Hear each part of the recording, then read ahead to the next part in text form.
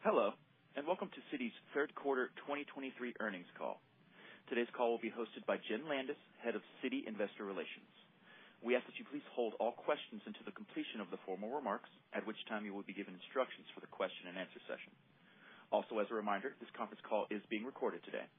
If you have any objections, please disconnect at this time. Ms. Landis, you may begin. Thank you, operator. Good morning, and thank you all for joining our third quarter earnings call. I'd like to remind you that today's presentation, which is available for download on our website, citigroup.com, may contain forward-looking statements which are based on management's current expectations and are subject to uncertainty and changes in circumstances. Actual results may differ materially from these statements due to a variety of factors, including those described in our earnings materials as well as in our SEC filings.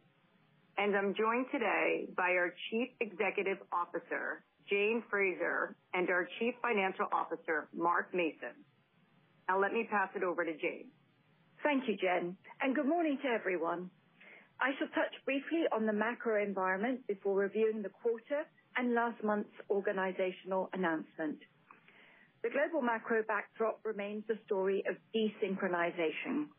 In the U.S., recent data implies a soft landing, but history would suggest otherwise, and we are seeing some cracks in the lower FICO consumers. In the euro area and the UK, the picture has turned distinctly more negative. The summer weakness in industrial economies is spreading south, and the weight of structurally higher labor and enduring competitiveness challenge for that region. China's economy may have reached a cyclical bottom, supported by the government's modest stimulus efforts. All of these macro dynamics have clearly impacted client sentiment. September is always a busy month seeing clients, and I'm struck how consistently CEOs are less optimistic about 2024 than a few months ago. The shift in the rates question from how high to how long has catalyzed more client activity, however. Corporates have stopped waiting for rates to come down and are beginning to access the debt capital markets around the globe. Our multinationals to the evolving geopolitical landscape and are building redundancy and resiliency, and this plays to our strengths and strategy. In particular, our involved levels, our ample liquidity, and our diversified earnings base. We are proving to our clients that we are truly a bank for all seasons. $0.5 billion, an EPS of $1.63, and an ROTCE of 7.7%. Our revenues and each of our 5 core interconnected businesses posted revenue growth. We remain on track to meet the revenue and expense guidance we set for the year. TTS was up 12% from a year ago.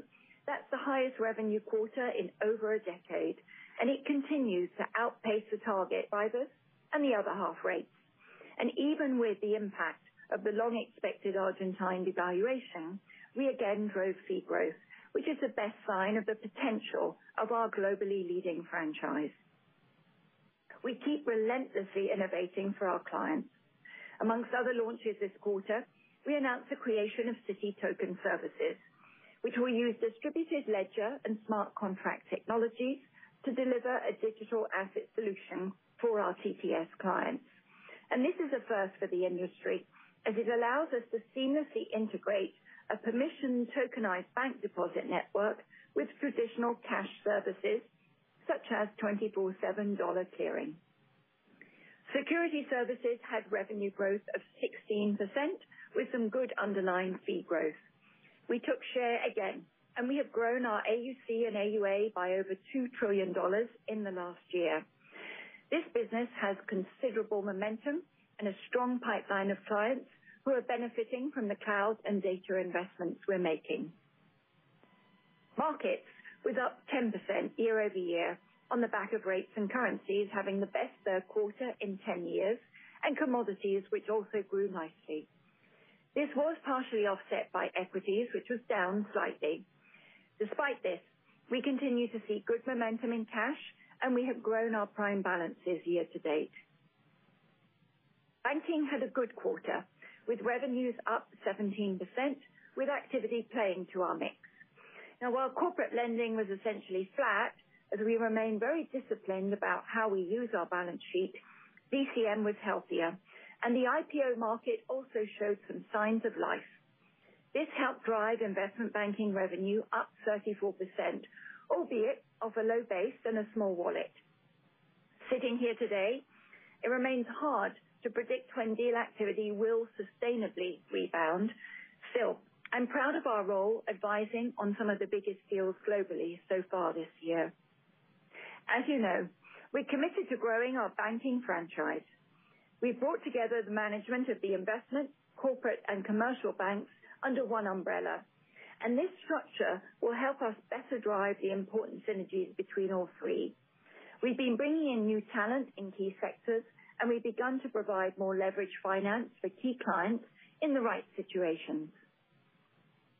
U.S. personal banking was also up double digits at 13%. Cards revenues were strong in both our branded and retail services portfolios. The growth in spending is decelerating, and the consumer is more mindful what they spend on. Indeed, the affluent, who still have excess savings at their disposal, drove the growth in spending with a continued tilt to travel and entertainment. During the quarter, we introduced simplified banking to improve the client experience for our retail banking clients. We believe that by tiering offerings and simplifying our fee structure, we're going to incentivize our clients to deepen their relationships with us, and the early reaction from clients along those lines has been very positive. Wealth revenues have stabilized and were up slightly. Most notably, investment revenues picked up across our geographies, and the drivers of the franchise, such as referrals, client acquisition, and net new inflows, were all quite strong around the world. And we won important new mandates for Wealth at Work, an offering we had highlighted at Investor Day. Andy Sick has now officially joined our firm. This is a time of massive global wealth creation, and our franchise is uniquely positioned for it. Andy will ensure we're at the forefront of what's happening around the world. In terms of our balance sheet, our discipline of growing operating deposits has enabled us to maintain a stable deposit base over the past 5 years.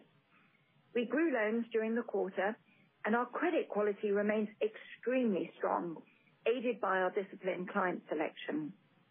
Our CET1 ratio grew to 13.5%, which is $14 billion above our regulatory minimum and still includes a 100 bps internal management buffer. During the quarter, we returned $1.5 billion to our shareholders through common dividends and stock buybacks. We continue to evaluate buybacks quarter by quarter, and I expect we will continue to do a modest level in the fourth quarter, subject to approval by our board. And while the ultimate impact of potentially higher capital requirements won't be known until the Basel III endgame is finalized, we have been actively working through mitigating actions. As you can see on slide 3, we are relentless in executing our strategy. This quarter, we closed on the sale of our Taiwan consumer business, and that's the second largest of the Asia consumer divestitures.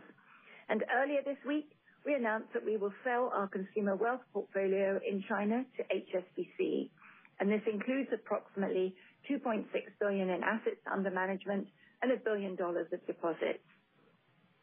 In the fourth quarter, we expect to close on the sale of our Indonesia consumer business. In terms of the international consumer businesses we're exiting, in addition to the 3 wind-down markets, we've restarted the sales process in Poland, and we remain on track to separate Mexico next year, followed by an IPO in 2025. Transformation remains our number 1 priority. We're deep into the large body of work of automating manual controls and processes, consolidating fragmented tech platforms, and upgrading our data architecture. We're committed to doing this the right way, knowing it will take time to meet our regulators' expectations and to deliver a modern, more efficient infrastructure. Last month, we announced consequential changes that align our organizational structure with our strategy and changes how we run the bank. I said at Investor Day that organizational simplification would follow the divestitures. The changes will eliminate layers, duplication, and complexity, allowing us to operate the bank more agilely and freeing our people up to focus on clients and execution. Elevating the 5 core businesses to my leadership team will enable me to drive greater accountability and sustainable results. So, to bring it alive, the actions we've taken in the last 4 weeks will eliminate over 15% of the regional and functional roles at the top 2 layers of the company. It'll also take out 60 committees, which frees up over tens of thousands of people hours annually.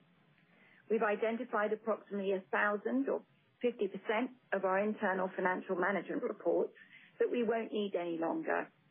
And we have taken out co-heads and dual reporting lines to enable faster decision-making. We're cascading these changes through the organization at pace. We announced the first 2 layers in September, and the next set of changes will be implemented by mid-November, and we aim to bring the entire process to a close by early next year.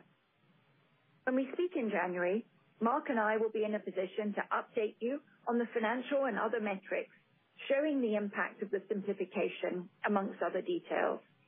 Now, while expense is not the primary driver of the organizational changes, they will help us start bending the expense curve in the fourth quarter of next year. And at the end of the work, we will have a simpler firm that can operate faster, better serve our clients, and unlock value for our shareholders. We've made tough decisions here, and I want to note how pleased I've been with how the leaders of the firm, especially the next generation, have embraced these changes and are stepping up to implement them. They fully understand that we need to change how we run Citi in order to truly transform it once and for all. Before I close, I'd like to address our people in Israel. We are a significant bank in the country, and many of our people have lost friends and loved ones. Others are being called up to serve. Despite all they're dealing with, they are keeping our bank running in the country. And I'm frankly in awe of their commitment to our clients and each other.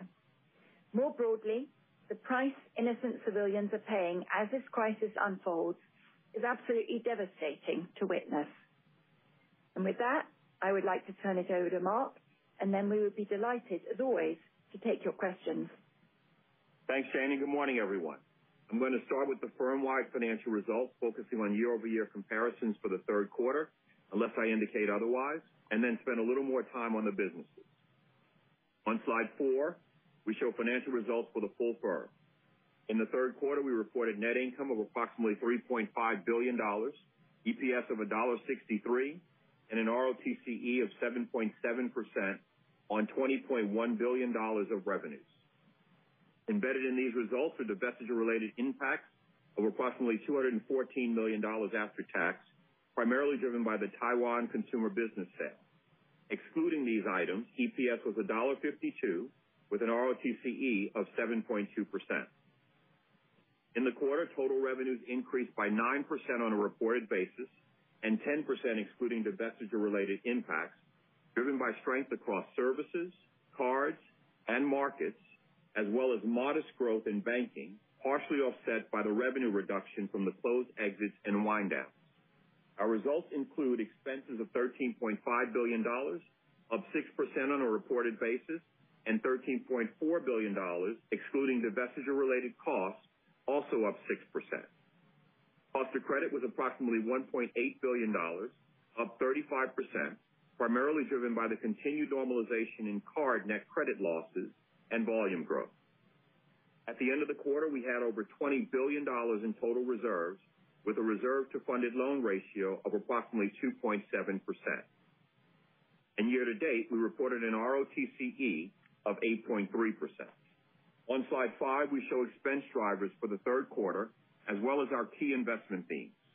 Expenses were up 6%, and our level of expenses continue to be driven by a number of factors, including investments in transformation as well as risk and controls, business-led and enterprise-led investments, macro factors, including inflation and FX, severance, which was approximately $190 million in the quarter, and roughly $640 million on a year-to-date basis.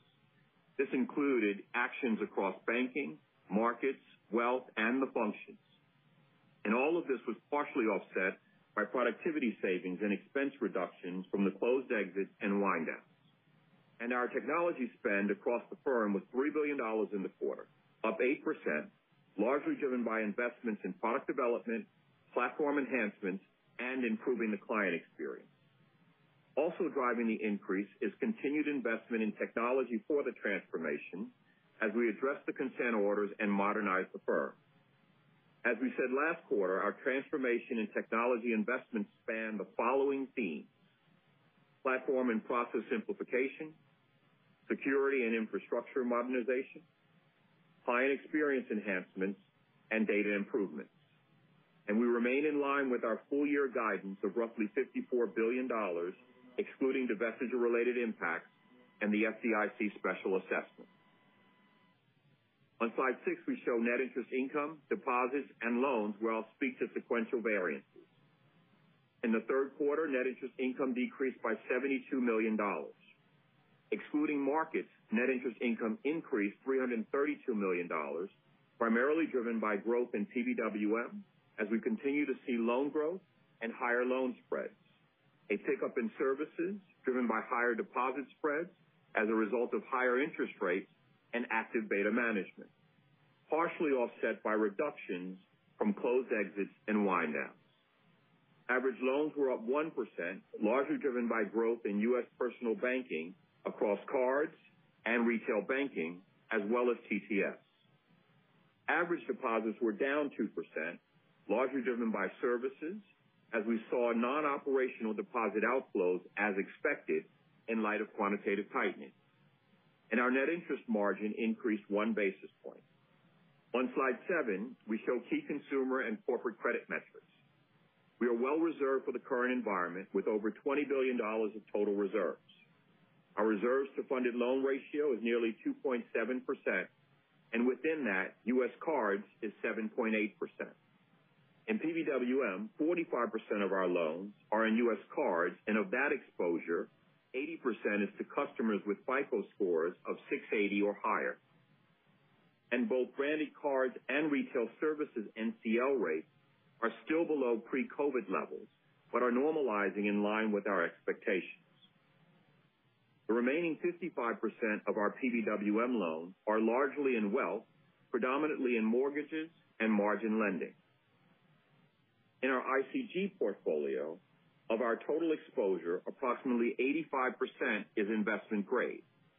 Of the international exposure, approximately 90% is investment grade or exposure to multinational clients or their subsidiaries. Corporate non-accrual loans increased by $490 million, but remain low at 68 basis points of total corporate loans. And we ended the quarter with a reserve to funded loan ratio of approximately 1%. As you can see on the page, we break out our commercial real estate lending exposures across ICG and PBWM, which totals approximately $65 billion, of which 86% is investment grade, with a total reserve to funded loan ratio of 1.4%. To give you a sense of the macro scenarios that underpin our over $20 billion of reserves, our current scenario weighted average unemployment rate is approximately 5%, which includes a downside scenario with an average unemployment rate of roughly 7%. So, while the macro and geopolitical environment remains uncertain, we feel very good about our asset quality, exposures, and reserve levels, and we continuously review and stress the portfolio under a range of scenarios. On slide 8, we show our summary balance sheet and key capital and liquidity metrics. We maintain a very strong $2.4 trillion balance sheet, which is funded in part by a well-diversified $1.3 trillion deposit base across regions, industries, customers, and account types, which is deployed into high-quality, diversified assets. Our balance sheet reflects our strategy and well-diversified business model. We leverage our unique assets and capabilities to serve corporates, financial institutions, investors, and individuals with global needs. The majority of our deposits, $782 billion, are institutional and operational in nature and span across 90 countries. These institutional deposits are complemented by $416 billion of U.S. personal banking and global wealth deposits. We have approximately $569 billion of HQLA and approximately $666 billion of loans, and we maintain total liquidity resources of $937 billion. Our LCR was 117%. We ended the quarter with a 13.5% CET1 ratio based on standardized RWA, which is our binding constraint. Although not binding, our advanced RWA did increase this quarter, largely driven by business activity. And our tangible book value per share was $86.90, up 8% from a year ago. On slide 9, we show a sequential CET1 walk to provide more details on the drivers this quarter. Starting from the end of the second quarter, first, we generated $3.2 billion of net income to common, which added 28 basis points. Second, we returned $1.5 billion in the form of common dividends and share repurchases, which drove a reduction of about 13 basis points. And finally, the remaining 2 basis point increase was primarily driven by lower DTA deductions and a net reduction in RWA.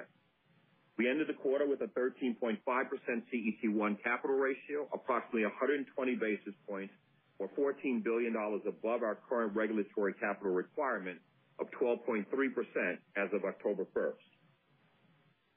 Before we move on, I'd like to spend a minute on capital. We continue to optimize our RWA and capital, which we expect to be a tailwind over time.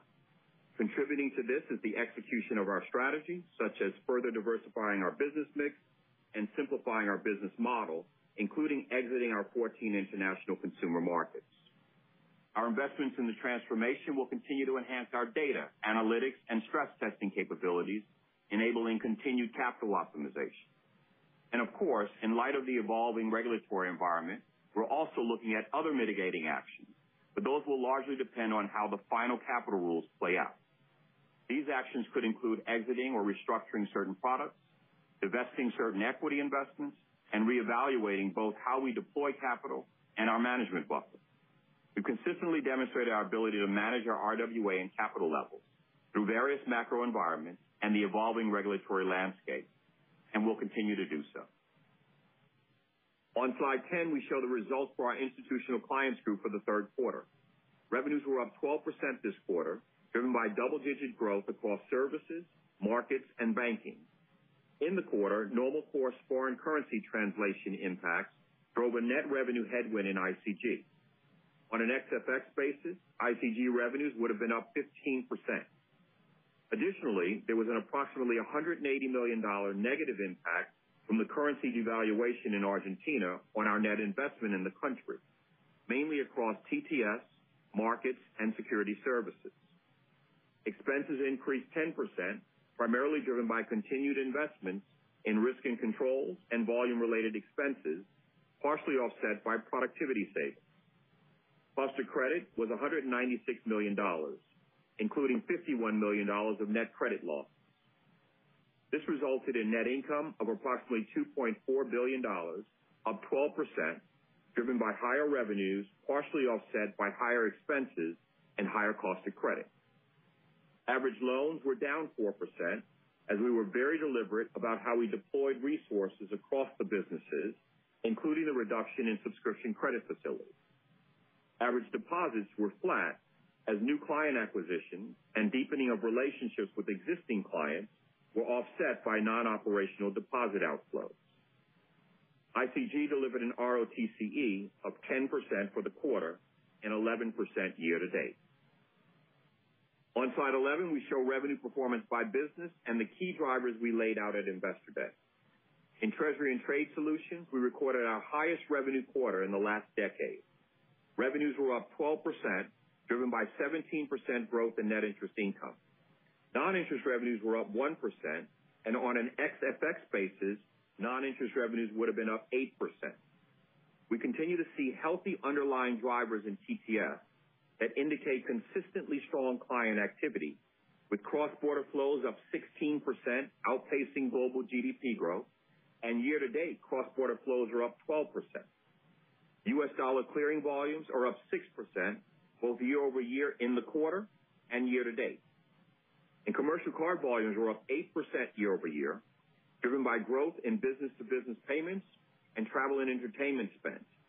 And year-to-date, commercial card volumes were up 20%. In fact, similar to the last few quarters, client wins are up approximately 40% across all client segments.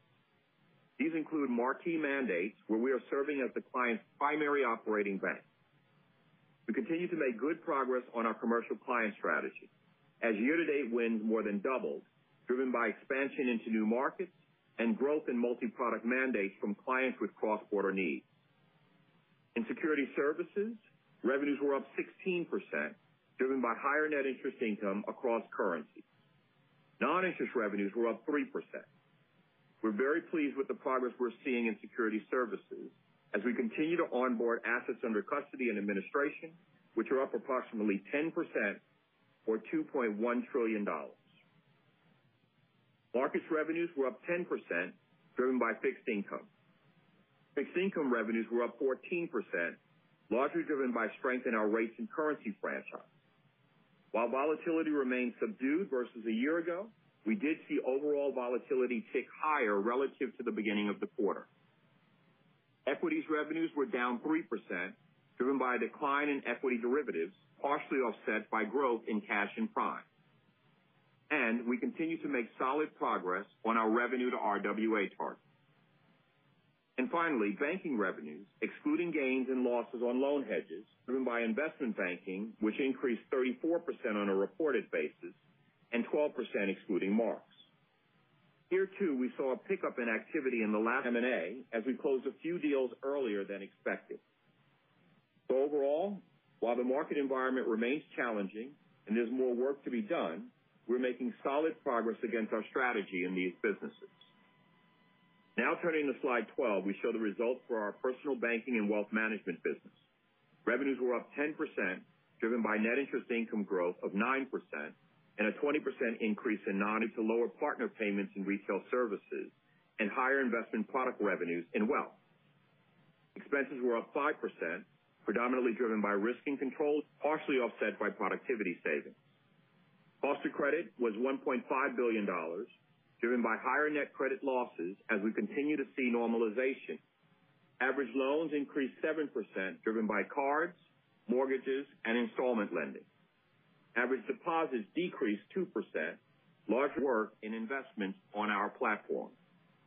And PBWM delivered an ROTCE of 8.8% and 6.6% on PBWM revenues by product, as well as key business drivers and metrics. This quarter was our fifth consecutive quarter of double-digit growth in personal net interest income. We continue to see strong underlying drivers with new account acquisitions up 5%, card spend volumes up 4%, and average loans up 12%. Retail services revenues were up 21%, driven by higher net interest income and lower partner payments on the heels of higher in the card portfolios. We continue to see the investments we've been making, as well as lower payment rates, contribute to growth in interest-earning balances of 15% and 3%, driven by the transfer of relationships and the associated deposits to our wealth business, partially offset by higher deposit spreads. Wealth revenues were up 2%, driven by higher investment fees across all regions and segments. The benefit from relationships transferred from retail banking flows across all regions. And year-to-date, new client acquisitions were up almost 30% in the private bank and over 60% in wealth at work. Overall, we are pleased with the progress we're making across these businesses. On slide 14, we show results for legacy franchise, in one-time gain on sale impacts in the Asia consumer businesses, as well as the reductions from closed consumer exits and wind downs, partially offset by higher revenue in Mexico. It's worth noting that Mexico's revenues were up 32%, primarily driven by Mexican peso appreciation, higher interest rates, and volume growth. Ex-FX, Mexico revenues were up 16%. Expenses decreased 3%, primarily driven by closed consumer exits and wind downs, partially offset by separation costs in Mexico and Mexican peso appreciation. And expenses in Mexico were up 27%, but ex-FX expenses were up 11%. On slide 2, revenues increased, largely driven by the absence of mark-to-market impacts on certain derivative transactions in the prior year. And expenses decreased. On slide 16, I'll briefly touch on our full year 2023 outlook. With one quarter remaining in the year, we continue to expect full year revenues of $78 to $79 billion, excluding 2023 divestiture-related impacts. Having said that, based on what we've seen play out year to date in terms of U.S. and non-U.S. rates and lagging non-U.S. betas, we now expect net interest income to be slightly above $47.5 billion for the full year, and we are maintaining our expense guidance of roughly $54 billion, excluding 2023 divestiture-related impacts and the FDIC special. Net credit losses in cards should continue to normalize, with both portfolios reaching pre-COVID levels by year end. And as it relates to buybacks in the fourth quarter. Before we move to Q&A, I'd like to end with a few points. We're executing on our strategy and delivering top-line revenue.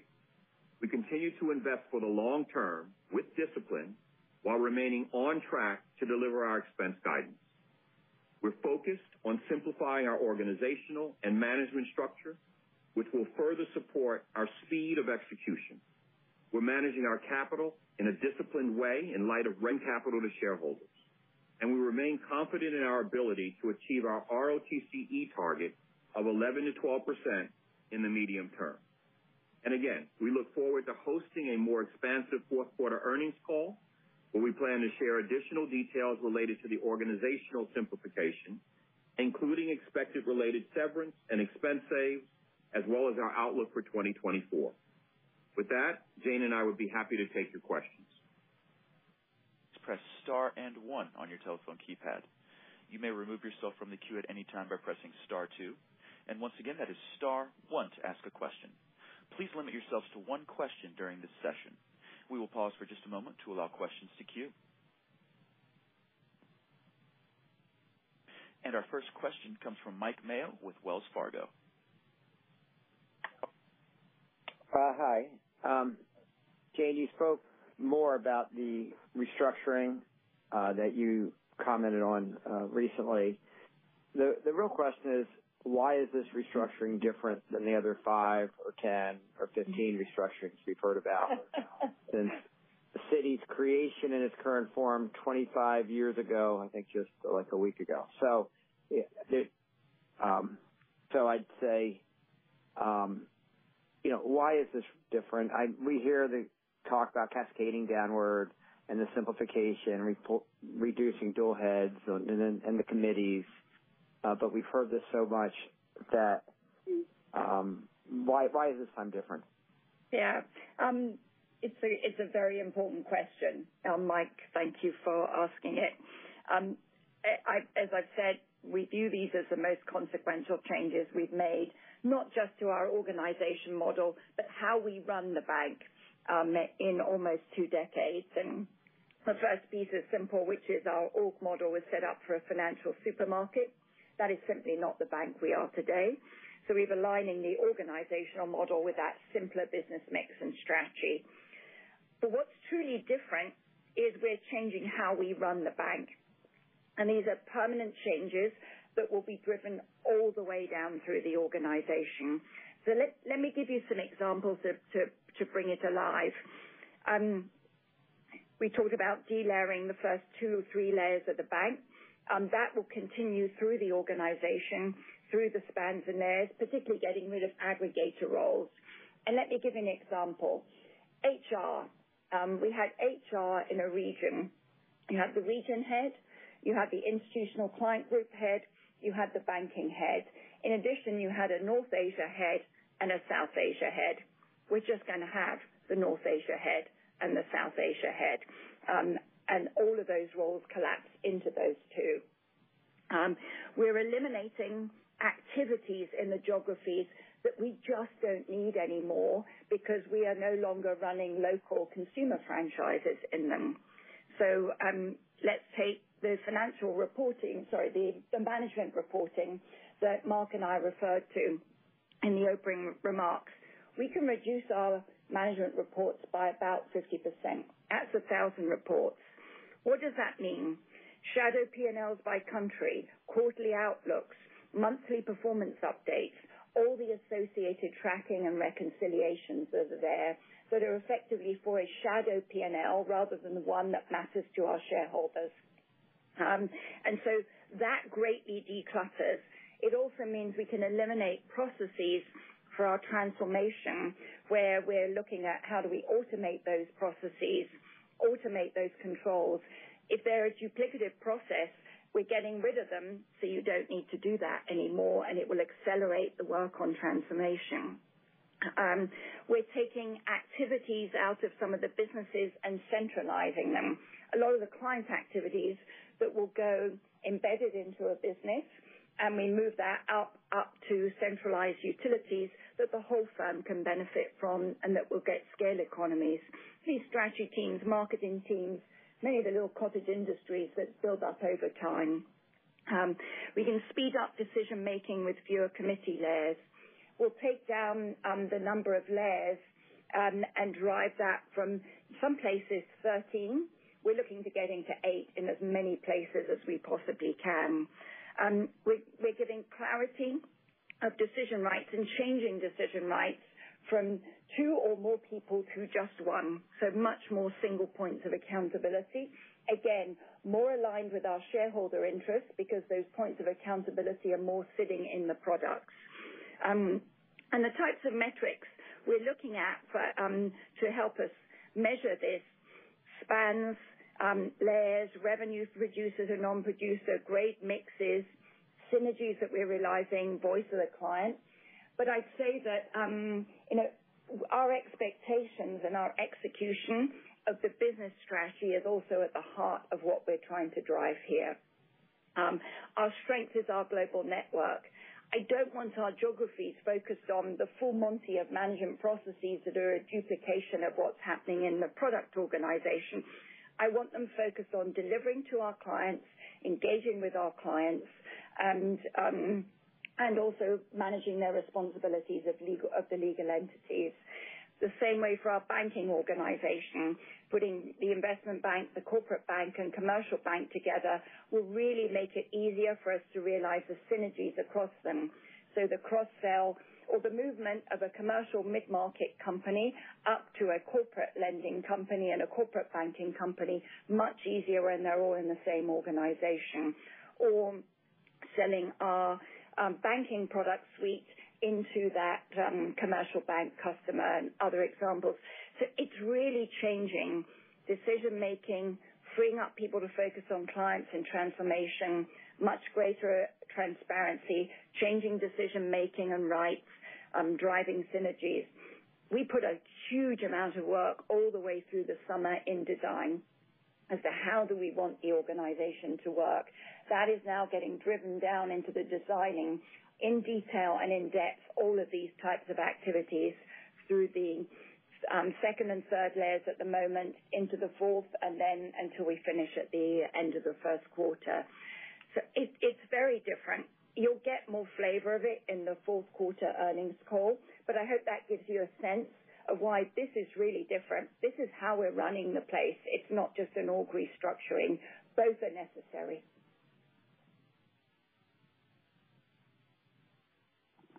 And our next question comes from Glenn Schorr with Evercore.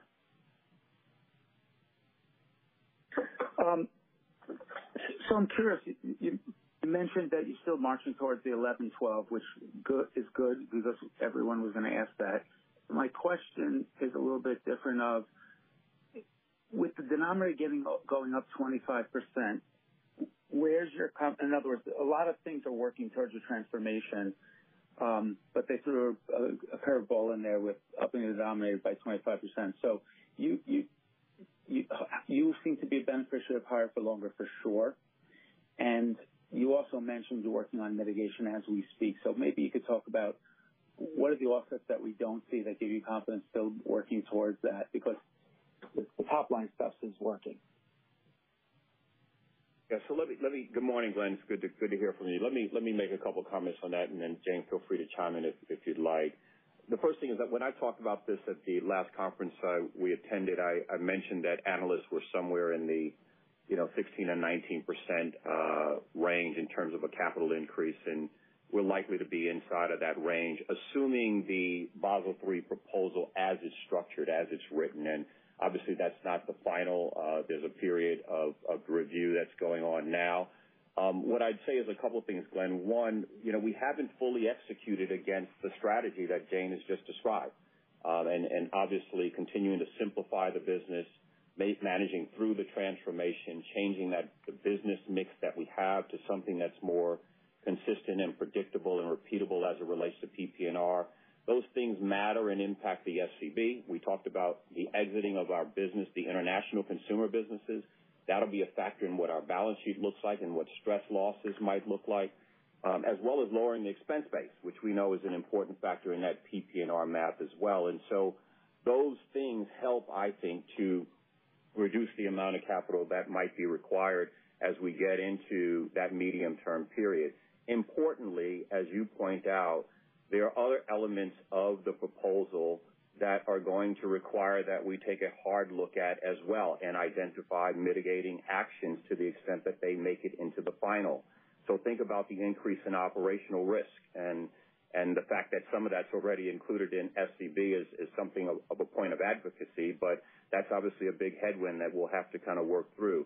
The FRTB and the enhancement of models. Now, there's a global market shock as well, but again, another point of advocacy that we need to work through. The equity investments, and now that they go from 100% risk weighting to 400% risk weighting, I think we're going to take a hard look at whether those are worth keeping in light of the higher capital associated with them.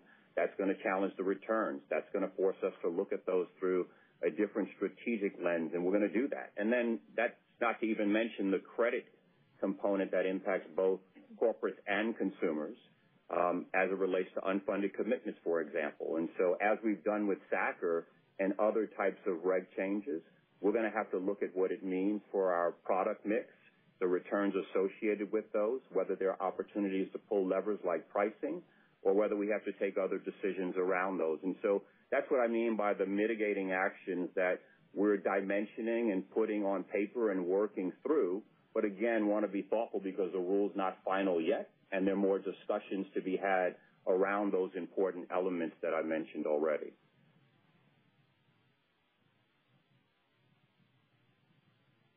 And our next question comes from Erika Najarian with UBS. Good morning. You've talked a lot about defense, as I like to call it, in terms of, the transformation that Jane had outlined, and bending the expense curve. But I'm wondering, for both Jane and Mark, if you could sort of address what I think is probably the most, debated part of your target, which is that revenue CAGR of 5%. You put up a very nice quarter in terms of revenues, both net interest income and fees, and maybe help us sort of, look underneath the surface in terms of that momentum, and maybe break it down in terms of what's really going well. I think TTS continues to surprise to the upside. It's going to take, are we going to be 2 years from now, we're like, oh, well, TTS is continuing to doing well. So what are the businesses with really sort of strong secular momentum that you feel as being under-recognized versus how you could position cyclically and higher for longer? And what is still to come as we think about that path to at least the numerator of that ROTCE target? I love this question, Erika, because I have to say, I'm really excited about our strategy and the potential it has. And it is, as you say, this is about the revenue potential of the firm and really how do we continue to unlock it. So there's a couple of unstoppable trends that we're going to be riding in the next, I think it's decade long. The corporate client of today, and indeed consider, has to build resiliency. the multinational client is on a long-term trend of building resiliency, be it because of green, be it because of geopolitics, be it because of regulatory, whatever the different reasons may be, and there are multiple. They're having to build resiliency into supply chains, into their own operations as they operate around the world. We're the bank is absolutely there for them. And I think you've seen that in TTS, where we've had such strong drivers of growth in the last few years at the beginning of this trend. So that is an important one. Wherever the clients want to go, we are there. We have been there for decades. We understand the risk. We understand the client base. We understand the opportunities there at that micro level and local level that someone who's flying in with a suitcase can't possibly deliver. And it's connected globally. So this thing is just a thing of beauty. Linked into it is what I think of as a hidden gem amongst our crown jewels is security services. It equally in custody has this extraordinary global network, the connectivity everywhere. We have been investing behind this business. We've been growing our market share in North America in asset managers, where we've been underweight, with a number of material marquee wins. You can see the share gain that we're getting in this business, the pipeline of deals that we've already won, as well as the new pipelines going forward. Very high return. We're investing both in terms of our cloud, our data, our client experience. This is in a way, let's say, I do view this as a hidden gem with extremely attractive return profile, fee profile, and other dimensions to it, with quite a long way to run here. So similar story to TTS, slightly different client base, competitively advantaged because you've got both. You've got the pre-trade and the post-trade. We connect the two. Huge efficiencies for clients. That's going to matter. Next trend that's unstoppable, global wealth creation. And there is discussion. I can't tell you how excited Andy Sig is now that he's in the building and knows the way to his desk and all the floors his people are on. We are so well positioned to deliver against that. And as you can see, we've not been happy with our performance the last couple of years, but this is going to be a very important driver for us. We'll see the recovery in banking wallet. Eventually, none of us are calling when that will sustainably happen. That will be another driver. And I'd say cards continuing to go from strength to strength, particularly, I think, as we look forward, playing to our lending-led model there, which is our commercial bank.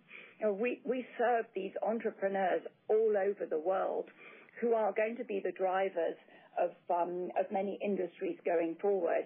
And we're serving them, helping them go international for the first step, tap them into global supply chains and the like. It's growing of the mid-market companies are the ones that tap into what we can offer them. We build great relationships with them. And then our private bankers call on them. And then our investment bankers call on them. We have our capital market teams calling on them. And we help them grow and succeed.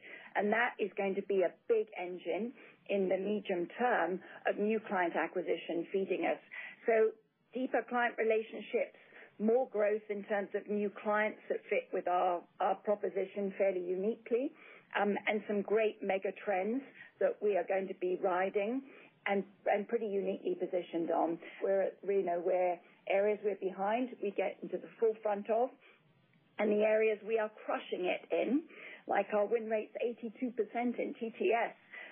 We're going to make sure that we continue to do so and innovate that way. So sorry to be so excited about this, but this is the 4 to 5% just feels very, very doable to Mark and I.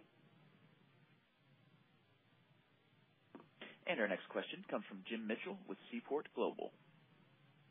Hey, good morning. Mark, maybe on the revenue discussion there, let's talk about NII a little bit. You guys have a very unique deposit base, a lot smaller footprint in low-cost consumer.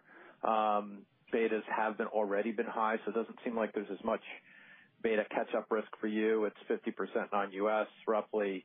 How do you think about the trajectory of NII as we Do you think it stabilizes next year before rate cuts? How do we think about the puts and takes on your NII into next year? Yeah, thanks for the question. Look, I'm not going to give guidance for 2024. We'll do that obviously at the fourth quarter 23 earnings, but I think it's reasonable to expect that some of the trends that we've seen so far will continue. So if you think about what's underneath this, we'll continue to benefit from higher rates across currencies. I think we'll continue to see benefits from card interest earning balance growth. Recall that when you look at our U.S. dollar IRE position, it's relatively neutral at this point. And interest earning balance growth is expected to be driven by continued card spend and lower payment rates. And so I think what's important to remember as it relates to our business is that it's global, that we've got, while you're right in that on the U.S. dollar side, we've seen betas kind of reach, particularly for our corporate clients, reach terminal levels at the end of last year. On the non-U.S. dollar side, betas run lower, they lag, and there's still upside there because it's a different rate curve and a different pace of increases. And so those will be some of the puts and takes to think about: volumes, the rates, the speed of the curve moves, and then how betas evolve.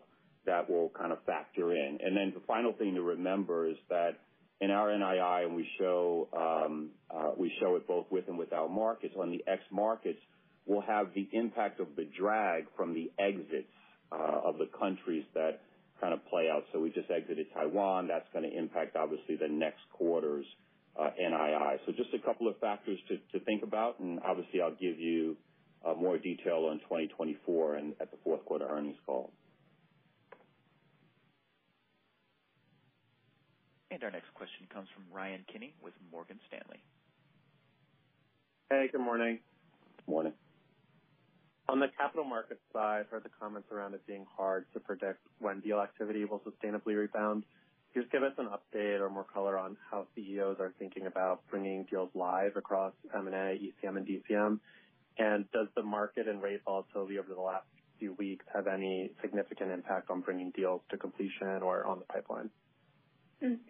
Well, I think a couple of pieces. I actually start with Q3 is the seventh quarter of the current IB downturn.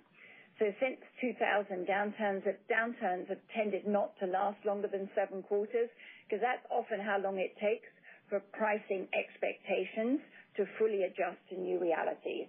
And we're starting to see that, particularly in the debt capital markets, investment grade market, where the expectation of no longer how high, but how long for rates. We've seen clients who get off the sidelines and just bite the bullet and get into the debt capital markets in a more meaningful way. And no longer waiting on that. We still think that how a recovery and return to normal wallet plays out, when you talk to CEOs, that's the main piece for them. ECM, we're seeing increased interest and activity on ECM. You obviously had several IPOs coming to market in September, 3 big ones that we're involved in. But the market's still somewhat fragile. We're watching it closely, and quite a few questions in Q4 to see how that unfolds. But there's a good pipeline. I mean, there's a lot of pent-up demand here. In debt, we had a big pickup in DCM. We feel confident that the gradual recovery in DCM and the beginnings of that Lev Fin one will continue. You're certainly going to see us more active in the Lev Fin space in the right situations for our key clients. And then in M&A, a healthy M&A sell-side pipeline. A lot of companies with their industries as transforming are really wanting to think big. I think we'll see that unlocking when sentiment improves further. Companies do accept the new pricing reality, which will be helped by a rebound in equity markets. That obviously from our end takes quite a few quarters to materialize into revenue, just given the nature. So it's there, but I think just given where everything is geopolitically and particularly from the macro, no one's going to make that call as to when we're going to see that sustainable turn in banking at this point.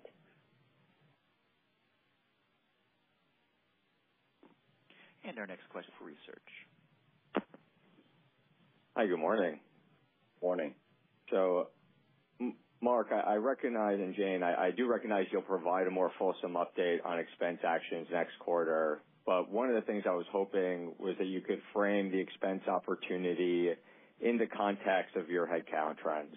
And prior to COVID, as well as the consent order, mind you, Citi was running with 200,000 direct staff. That number is closer to 240,000 today. It's an increase of 20%, even with multiple divestitures that you've consummated. So how should we think about an appropriate target or an optimal level of headcount for Citi versus that pre-COVID baseline of 200,000, and whether the consent order would impact the timing or magnitude of such headcount actions? Yeah, so look, I'm not going to give you headcount guidance, but what I will say is, James talked before about the heads associated with the divestitures that are underway, and obviously as we continue to progress in those divestitures, we've made a lot of progress already. We'll see those heads come down. That as part of our effort, there's been insourcing, and so we've captured the extended workforce, in the headcount that we have here. And then I think the final point is that, as we continue to execute against the transformation work, and as we implement the org simplification that we've just announced, undoubtedly the technology investment, the automation that we're putting in place, the straight-through processing that occurs, the fewer reconciliations that are required, the streamlining from all of those layers that Jay mentioned will be eliminating, all of those things will also work to reduce headcount as well. And so while we're investing and hire side as markets turn, but also as we position ourselves to grow with clients, we're also going to realize efficiencies that come out of headcount reduction. One additional point is that you've heard me mention before that we've taken probably about $600 million or so year to date in repositioning charges. And with that will come roughly 7,000 or so headcounts coming down associated with those repositioning charges. And so, and we'll continue to do that, by the way. We haven't even begun to take repositioning charges associated with the org simplification that's underway. That'll come in the fourth quarter and in the first quarter of next year. And so we will see heads continue to evolve through this process, but keep in mind that they're dated with that as we look at where we need to insource versus use external parties.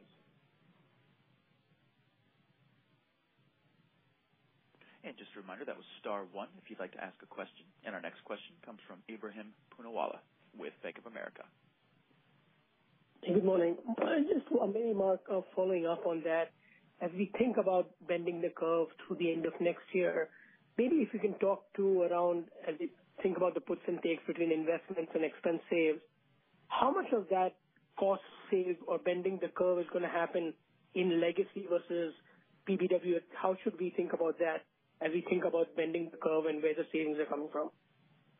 Well, look, next year we talked about expenses coming down from third quarter to fourth quarter.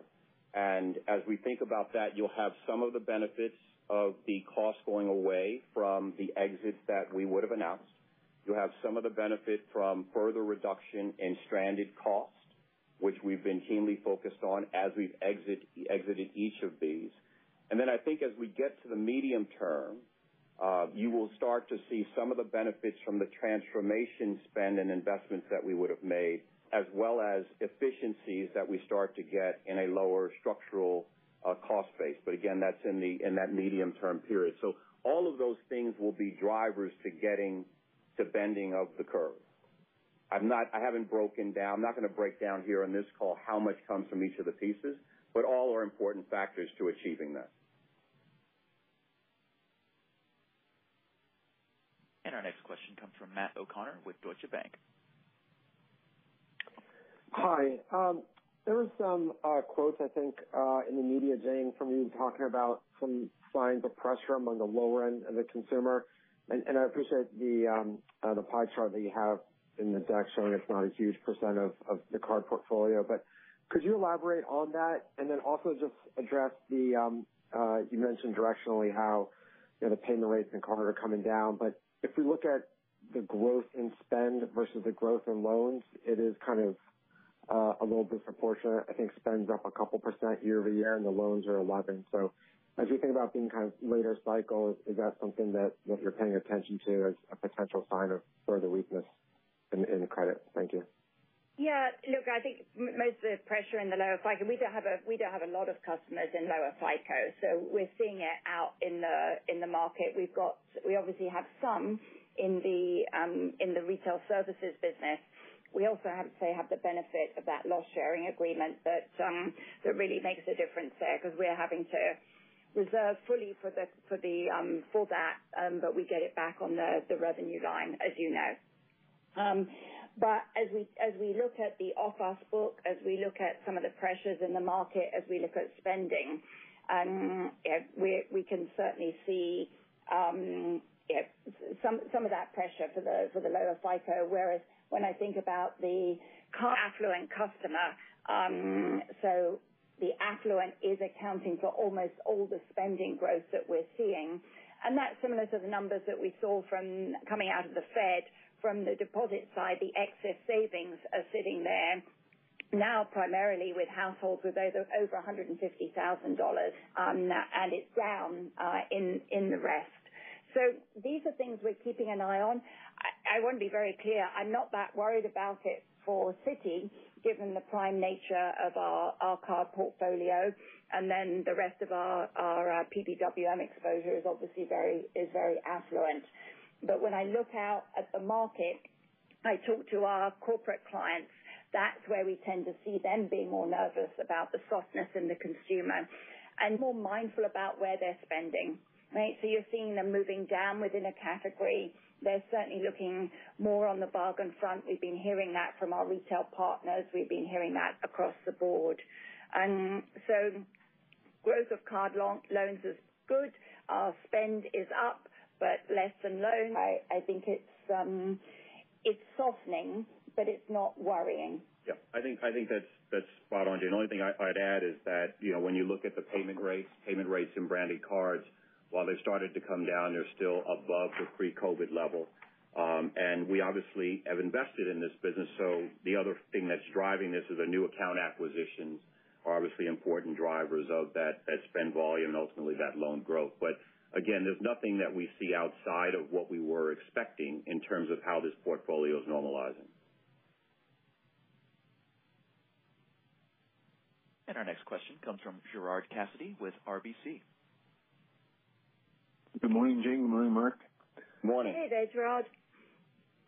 Jane, as you pointed out, you're very TTS. You're winning some new mandates in the custody business. Can you share with us, is it because the competition is struggling with other issues? What gives you, because Citi has always been well regarded in this area, so what gives you that added excitement that this is even getting better? Look, I think the added excitement is a lot of it coming from the investments that we've been making, so that if you look at it in terms of Payment Express, which is live in the US, Thailand is on track for 3 more markets. That is really a very differentiating capability. The momentum we have in 24/7 clearing that's been put in place. We've had over $1 billion processed year to date, putting our commercial bank clients onto Citi Direct so they have seamless access to our whole TTS network globally. How it's talking about Citi Token Services. You can see us innovating with the Fed in new capabilities. So really across the board, it's that innovation in type of capabilities. But you're putting that on top of a network that's just unprecedented in terms of its presence, its local capabilities, its payroll, cash management, liquidity management, its collections, its receivables, all sitting on one platform connected globally. And what that gives a client in terms of efficiency saves, insights on data, what they can do in terms of risk management, and how to really optimize their treasury capabilities. I mean, this thing's a thing of beauty, and it's very, very hard. It's very sticky to extricate from this, because it's embedded into how our clients do business. It's that critical and into their technology systems. So when you look at where the world's headed and what's going on in the world, volatility, these other elements, it's hard not to see opportunities. And it's opportunities as well with our markets business linked in. One of our really differentiating factors that Andy Morton talks about all the time is his partnership with TTS. The fact that one of our major client bases are corporates, and they have a different profile, let's say, to an asset manager or a hedge fund, and we uniquely can serve them. So that's the piece. It's that combination and trends we see. The only thing I think that's spot on, Jane, the only thing I'd add is that the middle market commercial space is a huge opportunity for us, as you said earlier, leveraging that TTS platform. And then on the security services side, the reality is that we're finally seeing real traction in North America, right? We've always had kind of strength in many of the other regions, but we're really winning some major mandates here in North America, which I think is enough to get really excited about. And I think that to me is what then drives a lot of the strategy and what we're trying to do in terms of get to that high quality of earnings, better earnings mix and other pieces that will help us get to that medium-term return target that we are so focused on. And our next question comes from Vivek Juneja with J.P. Morgan. Hi, Jane. Hi, Mark. Hey, Vivek.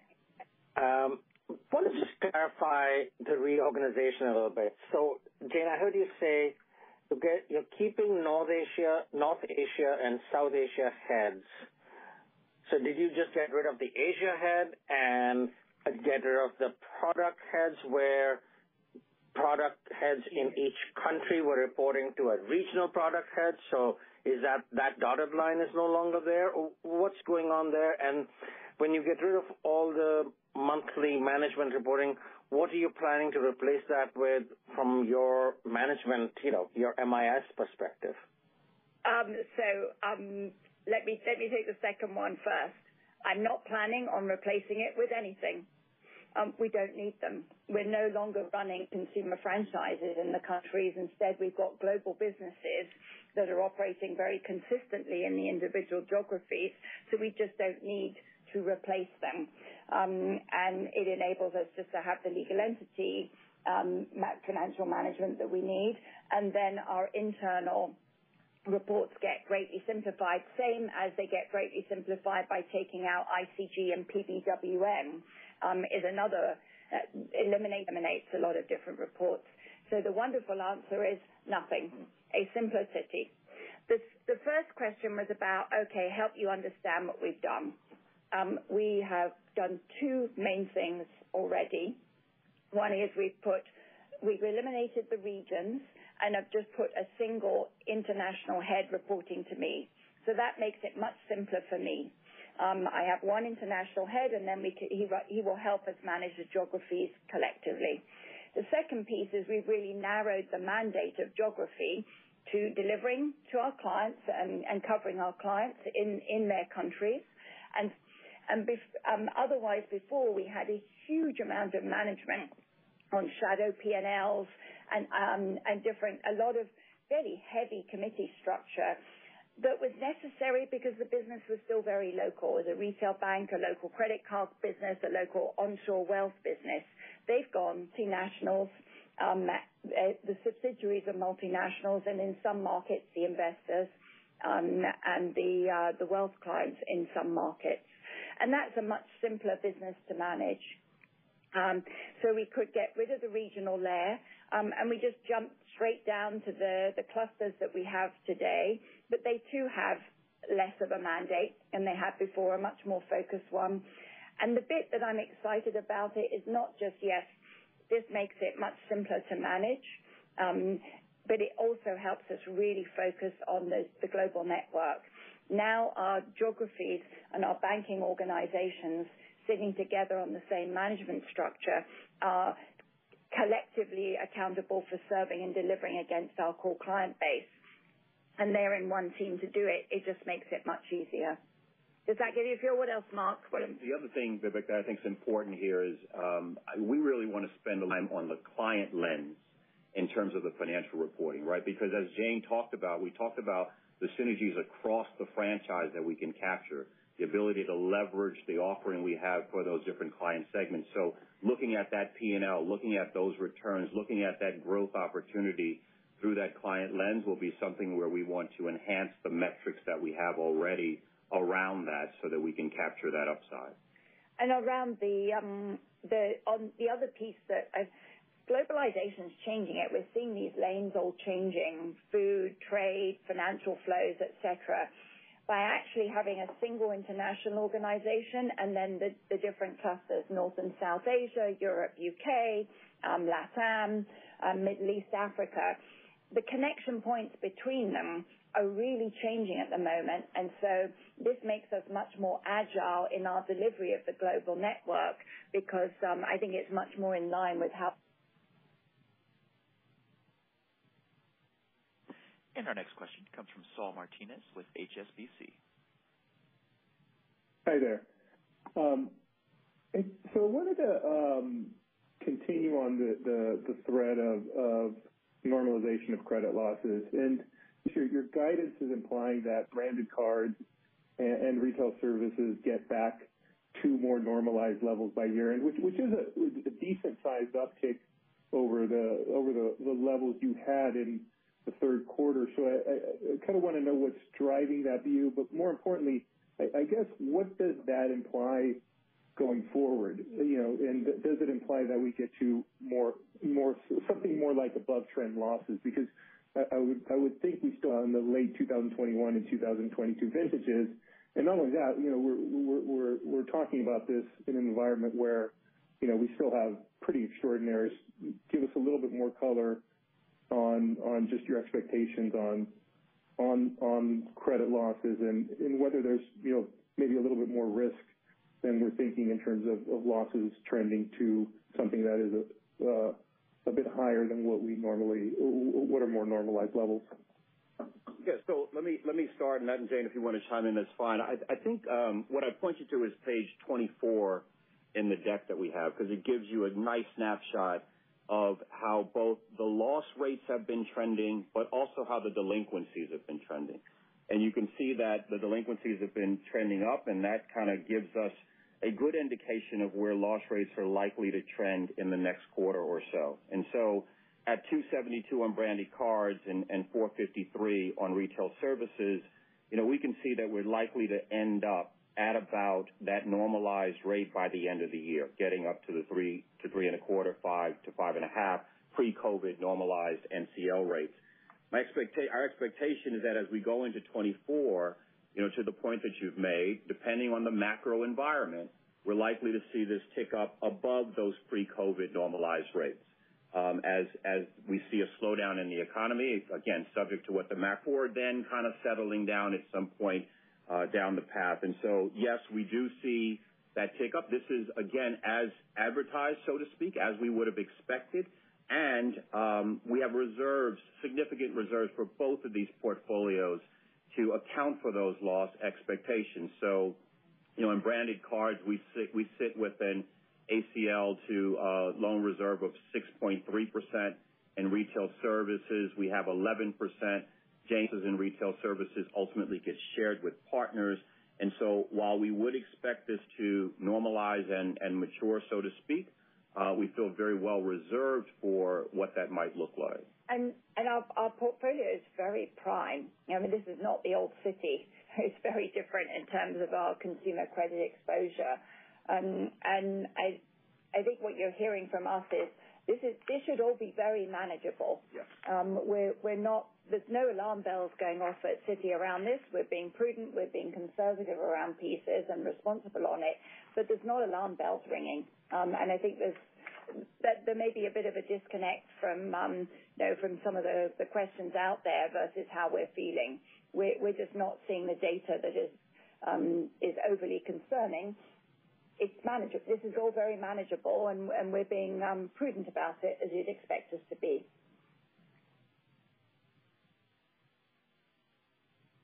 And our next question comes from Mike Mayo with Wells Fargo.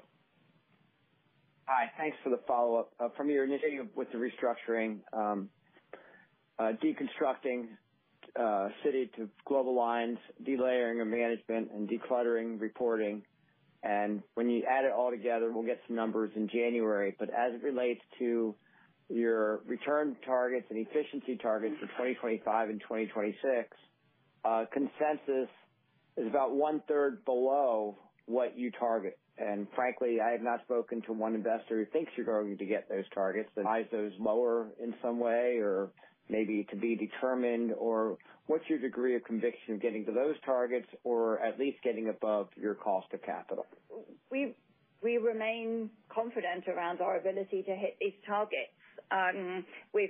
You heard me talk earlier around the revenue growth and what are some of the tailwinds that we've got behind us, as well as the core strategy and the drivers that we're in control of and that we've been investing behind to achieve.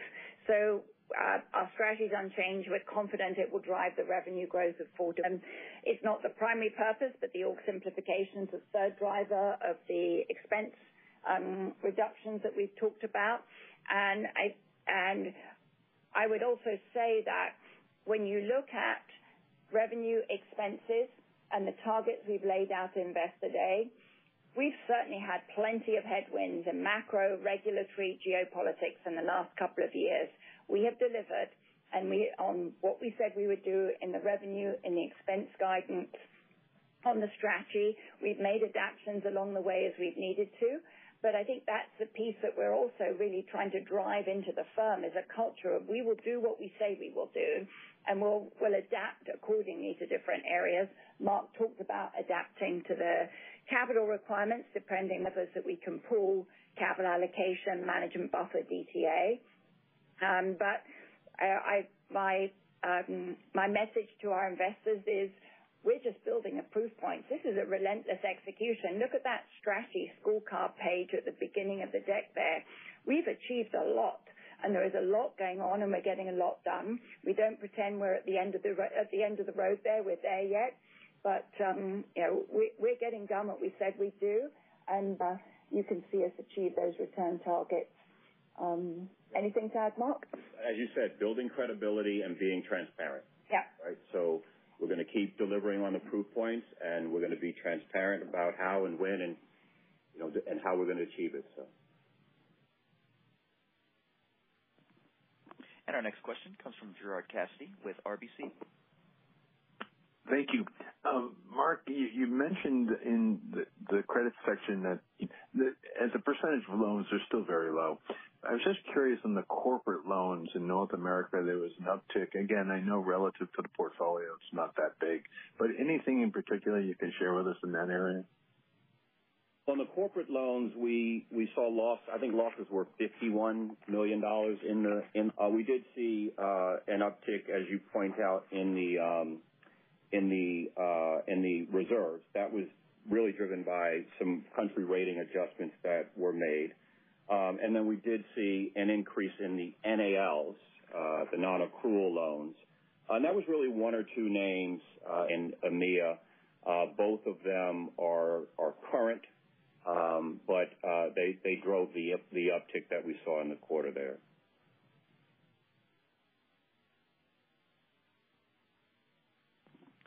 And there are no further questions in the queue. I will turn the call over to Jen Landis for closing remarks.